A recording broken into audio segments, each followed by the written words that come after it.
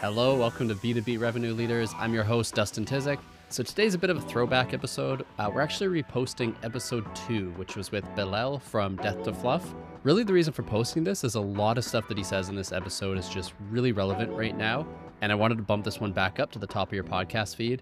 So in this episode, Belal discusses how indecision is the leading cause of lost deals and what you can do about it, how to use provocation to cut through the noise and battle indecision, and why it's so important to go back to basic human instinct when crafting your messaging.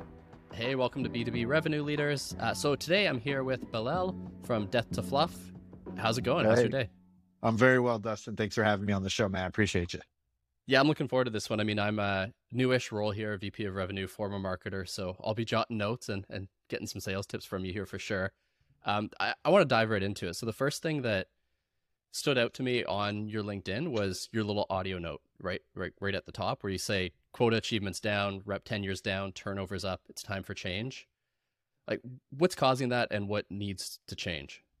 Yeah, and I mean, I think in my sales career that I've done better when I've been just a realist than an optimist. And I think a lot of sellers, maybe they try to psych themselves into believing things are going great when they're not. And I found elite sellers don't do that at all. They're very real, very pragmatic in their approach. They're very ruthless with their time. And if I apply that to the sales profession at large, I see the same kind of symptoms. Like, there's a lot of sales bro culture and excitement and things of that nature that happens maybe internally in a sales org. But in reality, if you look at the state of sales across all these different reports, like that come out from Outreach and Sales Loft and Bridge Group and so on, key metrics in sales have been declining and like consistently declining for the last half decade. Like the ones you listed: rep turnover, quota attainment, buyer satisfaction, number of touches that a rep has to do to get meaningful engagement. All these metrics are trending in the wrong direction. And it's like the state of sales, and these reports typically aren't SaaS specific. So it's not like you could say, oh, this is just something happening in SaaS. Like, this is manufacturing, this is pharma, this is like across the board, transcending space and time.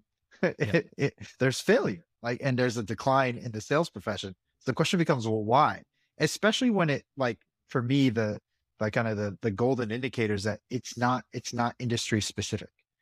So that must be something universally flawed in what's happening in sales today. And if you look at the commonalities of sales, no matter what you sell or who you sell to, there's some very common things like quota. Quota is like a baseline of every seller's existence. There's things like activity metrics that are being tracked. There's things around, pressures around commissions and revenue and some of the gamesmanship that companies do around those sort of things.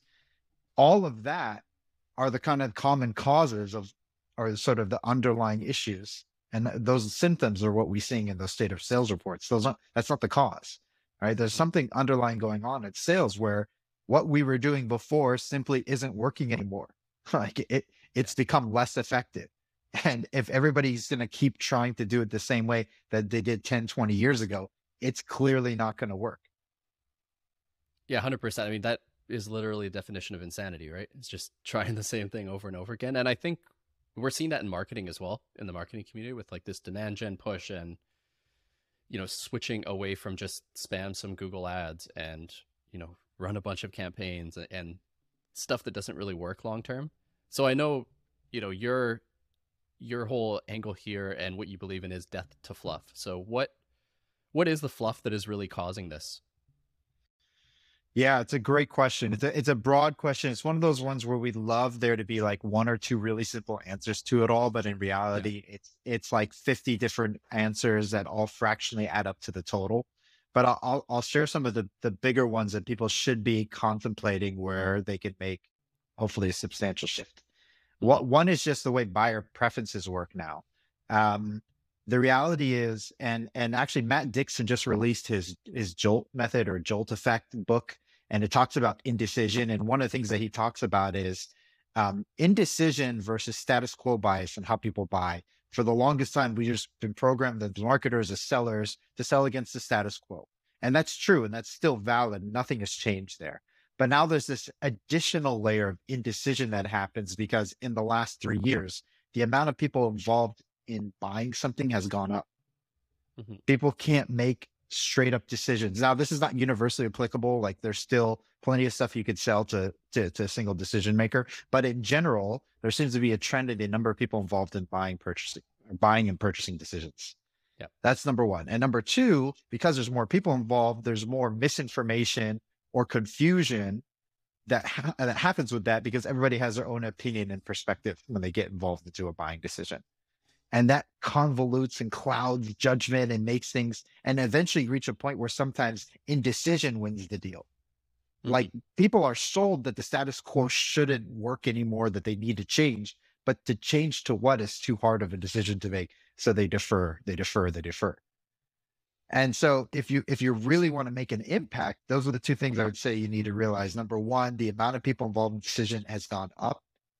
And number two, the amount of like confusion that happens because of that has gone up.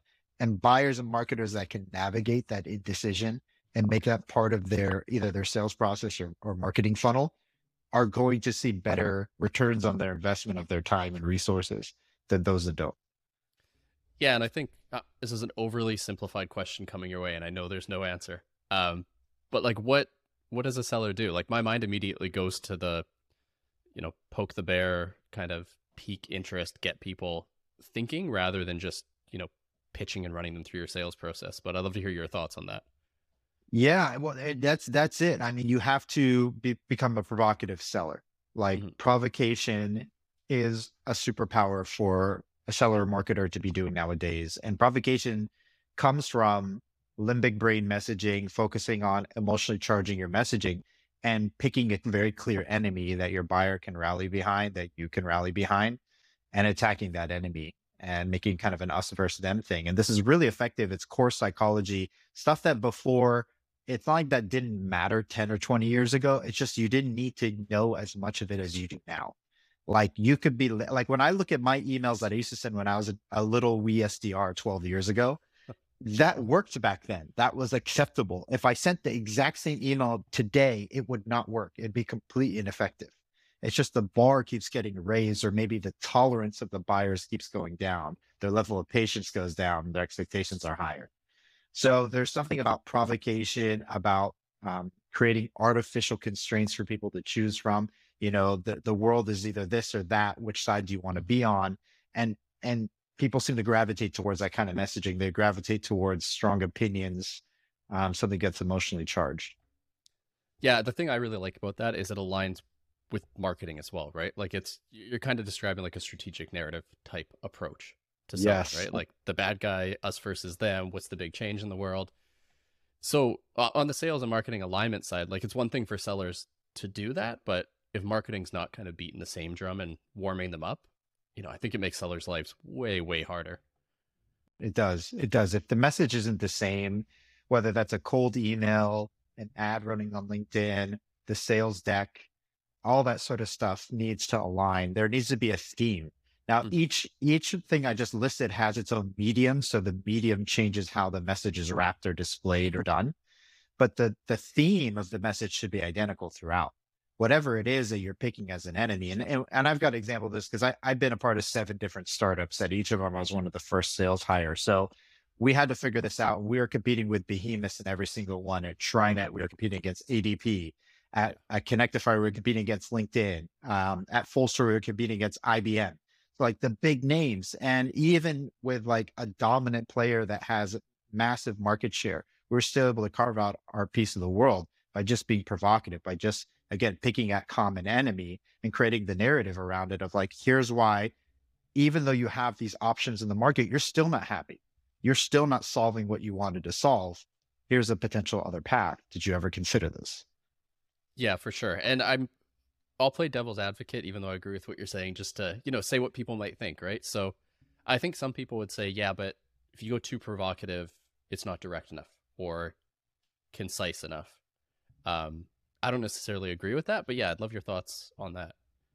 Well, I mean, they're not mutually exclusive. I mean, you could be direct and provocative. You could be provocative and not be direct. Like there's absolutely combinations of the two. When I think of provocative, I think about, again, forcing people to pick a lane. And sometimes those two options aren't necessarily good versus evil kind of things. They could just be two different ways of thinking about a problem. So an example of this would be like at Full Story, where we used to sell session replay to product people Hmm. and also to their engineering teams as an add-on. We just told people very simply, you either want to know what's going on your website or you want a random sample.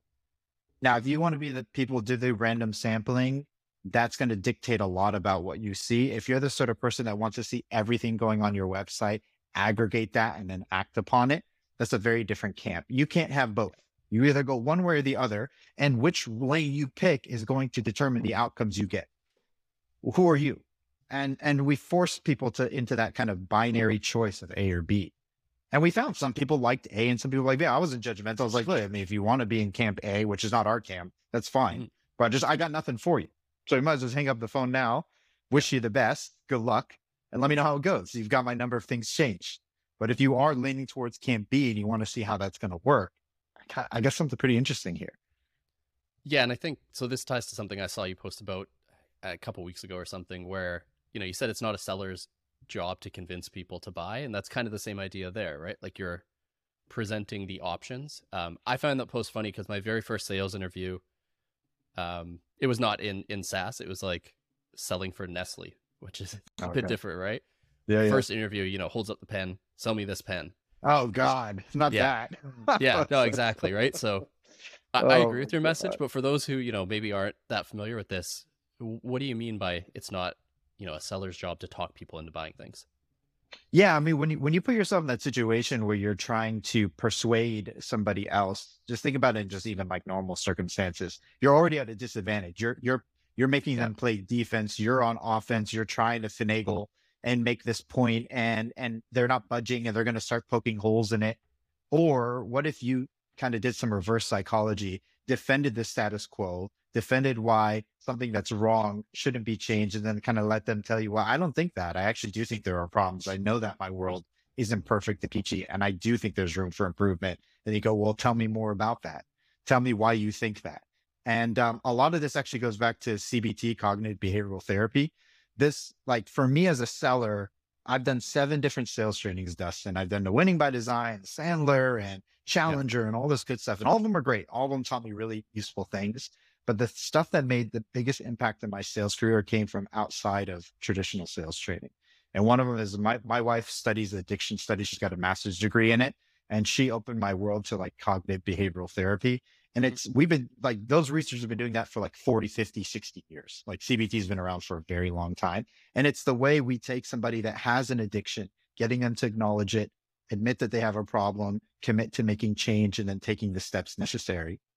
And it's the same thing in buying and selling. Like when you're doing elite selling, you're aligning to people's desire for some aspirational goal that today they can't get to.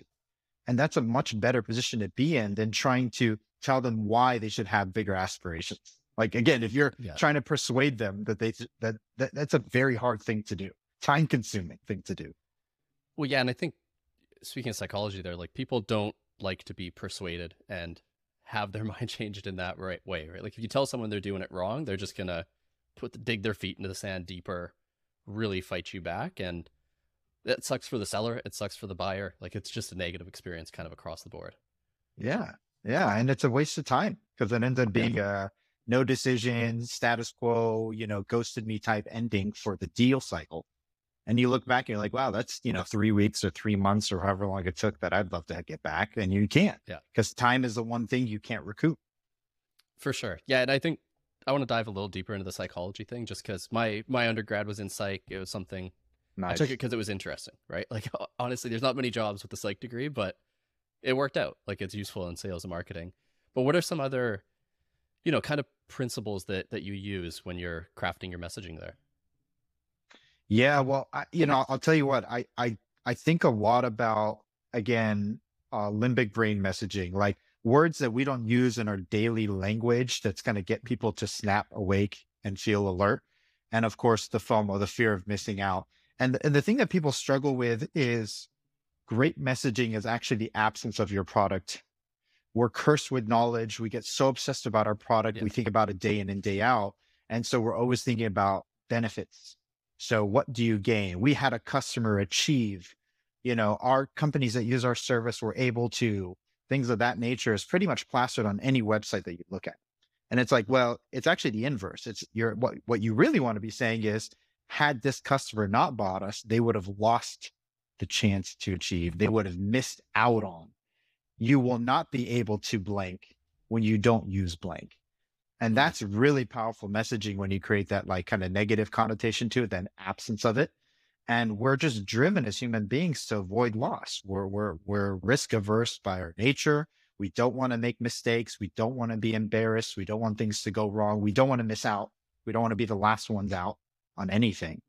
And that's deeply rooted in our psychology. But again, it's one thing to say, it's another thing when you go pen to paper, or, like get on your keyboard to type that email or that copy, because you're cursed with knowledge and you're obsessed with your product. So you're starting on a non-level playing field with your buyer already. And you got to bring yourself back down, kind of like remove all that knowledge that you have in your head or park it to the side. That's very challenging for us to do.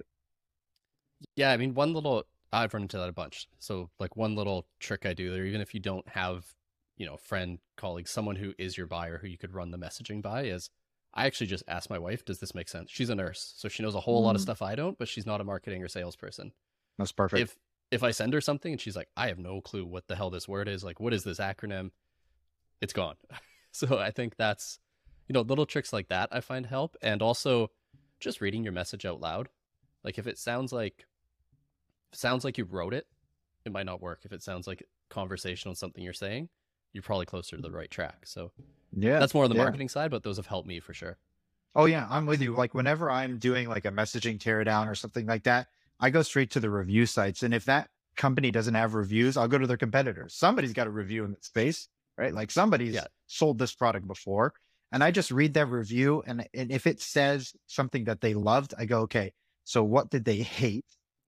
Yeah. That thing that they now love, like superseded or took over or allowed them to do. And I'll start there. So again, I'm always inversing.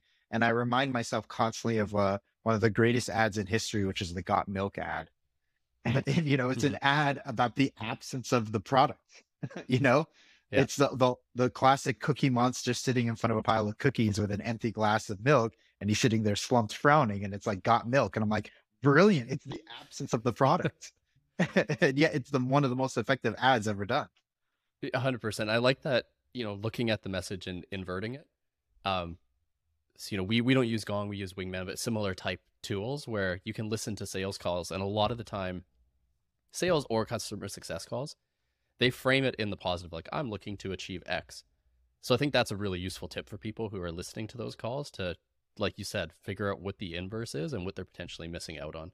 I'm going to steal that one as I redo website copy. So for the listeners, like I do think that's a really important one. Yeah. And it's hard. It's not natural. So don't feel like upset with yourself if you're doing it and it's not quite working right. We are naturally inclined to be self-centered, to be egocentric, to think about the world from our perspective, from our product, from whatever it is that we're doing. And in order to do this, you have to step out of that. You have to actually like be very premeditated, very concentrated to step out of that mindset and say to yourself, okay, if I didn't have this, why is that a problem? And essentially what harm am I being led to by not having this thing, whatever it is, it's a product or a service? Yeah, no, exactly. I assume that gets way easier with time though, as you practice that and you do it a whole bunch. It gets easier, but I'll tell you what, I was just recently had to go to market for GTM Buddy. And, I was funny. I was writing the copy for the website. And I was like, God, I know what I'm supposed to be doing, but I am still just gravitating towards the same kind of generic messaging that I know won't work. And yet every time I look up, I've typed that generic messaging again and again. So that's why outside perspective really does help. Like you have your wife, like that really makes a huge difference, because the analogy I give is like, if you're in an airplane, right? And the pilots of that airplane typically have tens of thousands of hours of training to do what they do. No matter what airport you land at in the world, that airplane, for just a brief moment, the full control of it's given to some person on the ground with some glow sticks. And that person with glow sticks has maybe a couple dozen hours of training. And yet Yeah. this person with all their knowledge and all their experience listens to that person with glow sticks when they say left, right, stop. Why? Perspective. Because that person with glow sticks can see the whole plane and the pilot sitting in it and can't. So like that's the power of perspective. Like you might know everything, but it still helps to talk to somebody, especially if that person maybe doesn't know as much as you do. It gives a lot of perspective. Exactly. Yeah. Like I worked at a company where, instead of calling rabbit hole in a meeting, like when you go off topic, we would just call marketing speak. If someone pitched a copy idea and, God forbid the word synergy or something was included in it, Yeah. like it was just a And BS call out, right? Like, nope, marketing speak, get rid of it. oh, yeah, Yeah. it's deadly. It's deadly. So I do want to switch gears a bit, like, the general economy, it's different right now. It's especially in tech, it's kind of crazy out there. So Yeah. like what advice would you give for sellers and marketers there? Because I think now more than ever, budgets cut, resources cut, you kind of have to do more with less. For our listeners, it's October 2022 if you're listening back to this, but yeah, would love your thoughts on maybe what needs to change in this time.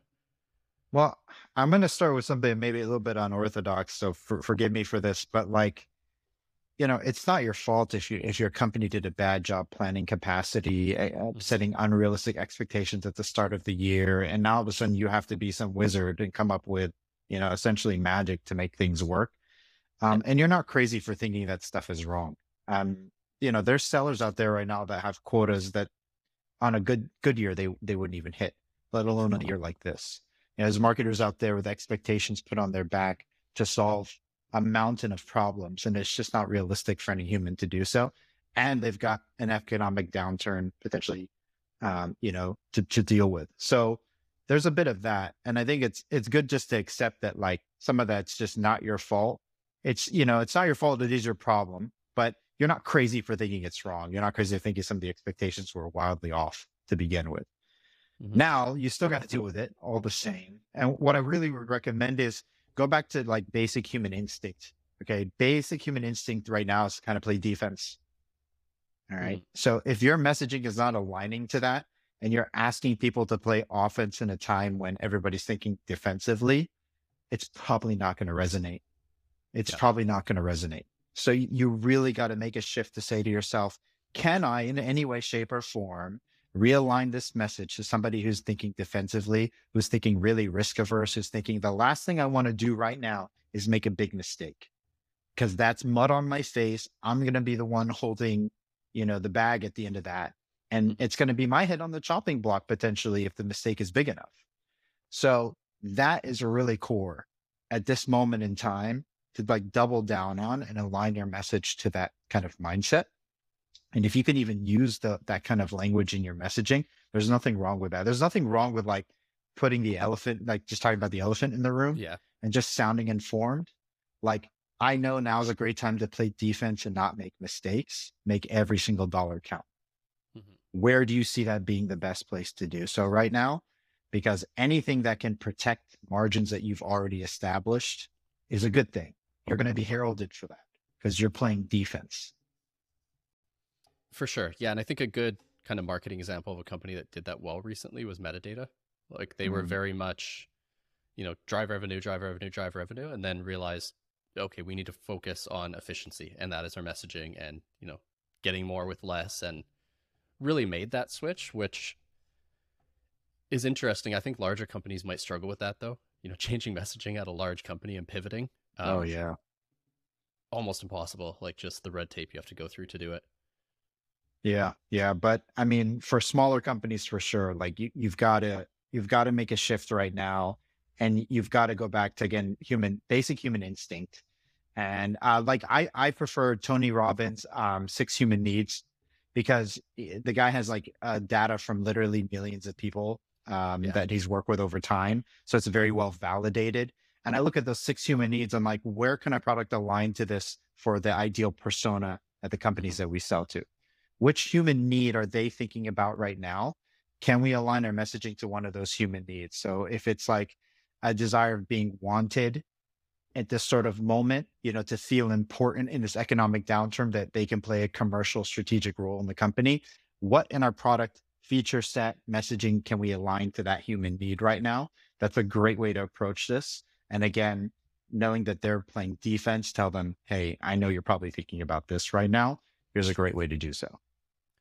For sure. No, I think that's good advice. And I like how you started with, just kind of acknowledging the situation a little bit. And I'm curious on your thoughts on this because, obviously this isn't great for salespeople's or marketing people's mental health, right? It's stressful. You still have these crazy quotas and targets. And so let's say you're leading sales at a company, you're getting all that pressure on, let's hit this unachievable goal. What do you do there? Like, what do you do to help the people? I talked to Todd Caponi about this, the author of The Transparency Sale, and I asked him this exact question because I didn't know myself. I was like, Todd, what do we do right now? Yeah. How do you manage this? He shared with me an interesting story, and I'll share it with your listeners. And it's in his new book. He wrote a book about transparency management. And there's a lot of psychology research that he's done on this. And the story he shares is in Japan, for death row inmates, one of the things that they do is they don't tell them the date of of when they're going to be executed. Okay. Huh. And the death row inmates in Japan were actually able to sue the government and win in the Supreme Court that not telling them the date of their death was inhumane. So it was more inhumane treatment to not tell them the date of their death than it was to put them on death row, because the uncertainty was like a stressful killer, like unreasonable, undue stress for those inmates. And it's the same thing with us. Like when we're dealing with uncertainty, the stats are in that our IQ literally drops percentage points while we feel that stress and uncertainty. We're unable to focus. We're unable to stay motivated. We're more likely to suffer from mental health issues, maybe depression and things of that nature. So even if the news is bad, it's better to be transparent about it and give somebody bad news than to be non-transparent about it. And it's the same thing. Like I totally got it when he was describing, because I'm like, it's the same thing for me when I go to a doctor and they tell me what's wrong with me. Even if what they told me was wrong for me is severe, I'm just glad that I know what it is now, because now there's a chance to treat it. But if I go to the doctor, they go, I have no clue what's wrong with you. I freak out even more because I'm like, if you don't know, who's going to know? Like, someone's going to figure this out. Like, I got to know what's going on. So in the same way, if you're a sales leader, a VP of marketing, a marketing leader right now, and you've got a team and things are not going well, it's better to actually be transparent about that and say, look, we're not going to hit goal. Mm-hmm. Okay. The numbers, it's math. The numbers don't add up. That's okay. Now we need to make do with what we have. And that's an easier pill to swallow than if you tried to hide that and cause more stress with uncertainty. Yeah, for sure. And I think probably the hardest part I would think for sales leaders is the managing up there and talking to the rest of the exec team and, flatly laying out the scenario. Because let's say company X just took 400 mil in funding and they expect to grow at this rate. And, it's just not going to happen now. How do you convince them that there's this new reality? And that can be tough. Like, it's just a difficult conversation. It is. And the numbers don't lie. And yeah, the thing about sales and marketing is it's very clearly number driven, whether it's funnel metrics or pipeline metrics and things of that nature. And it's very easy to tell people based on historical data, based on where we are right now, we're not going to hit plan. Now, there's either one or two options. Either we panic, burn everything to the ground and hope to God that's going to solve things, which we all know it's not. Or we say, okay, look, this is the situation. What's the best case scenario we can make out of it? And that sort of pragmatic leadership, people gravitate towards that because in times of uncertainty, in times of risk, we gravitate to stability. So the best thing you can do when managing up as a sales leader or marketing leader is to provide stability, is to show that, look, we might miss, but at least we can do it in a calm, reasonable fashion. Let's do a soft landing instead of a hard landing and just blow up. Yeah. Like we can still bring this to a reasonable point, but I need you to know, again, transparency, what we've set out is not going to be accomplished. The map just isn't there. Yeah. I mean, it's hard to argue with the numbers, right? And I think the companies, maybe I'm biased because, I'm in a revenue role where it's marketing and sales, but I think the companies that are more aligned there and realized, now's the time to maybe not spend more, but do more in marketing and build up that demand for 2023 when hopefully things get back to normal. I think those are the ones that are going to do well, rather than the ones who just pull everything back and, basically hide in a bunker and try to wait this out. That's a tough call to make though. Like, let's create more stuff. Let's play the long game. But I think those are the ones that are really going to come out of this better. It is hard to do, but it's like you said, like the sun will rise, Yeah. there will be a point where this comes out. Do you want it with half the team and a third of the budget, or would you rather be in a position where you're able to stabilize things somewhat? Yes, of course, some things need to be dialed back, but you don't lose all momentum to the extent where you're almost at a restart when things come back to normal. That's the worst position to be in. Yeah, no, exactly. It's, getting off the treadmill and then trying to hop on while it's going full speed and catching up to people. Not going to happen. Cool. And then I want to ask, one last question, I guess. We went a little, I won't say sad there, but realistic, right? Like a little pessimistic. So to bring it out, like what are you looking forward to in the new year? Like what are you really excited about? Well, I'm I'm really I think first off, one of the things that's a growing trend right now in sales is actually AI writing messaging. And it's surprisingly pretty good. Like if you were going to rate emails on a scale of 1 to 10, 10 being like the Mona Lisa of emails and one being like complete garbage, most people typically write on average at a 3 or 4, maybe a 5 at the most. These like email tools can write already at like a 3 level, 4 level right out the gate. And Mhm. the more data they get, the more the algorithms can be trained better and so on. We're going to see that jump up to a 5 or a 6. Now, the thing about it, Dustin, is like the difference between like a really good email and a great email is marginal.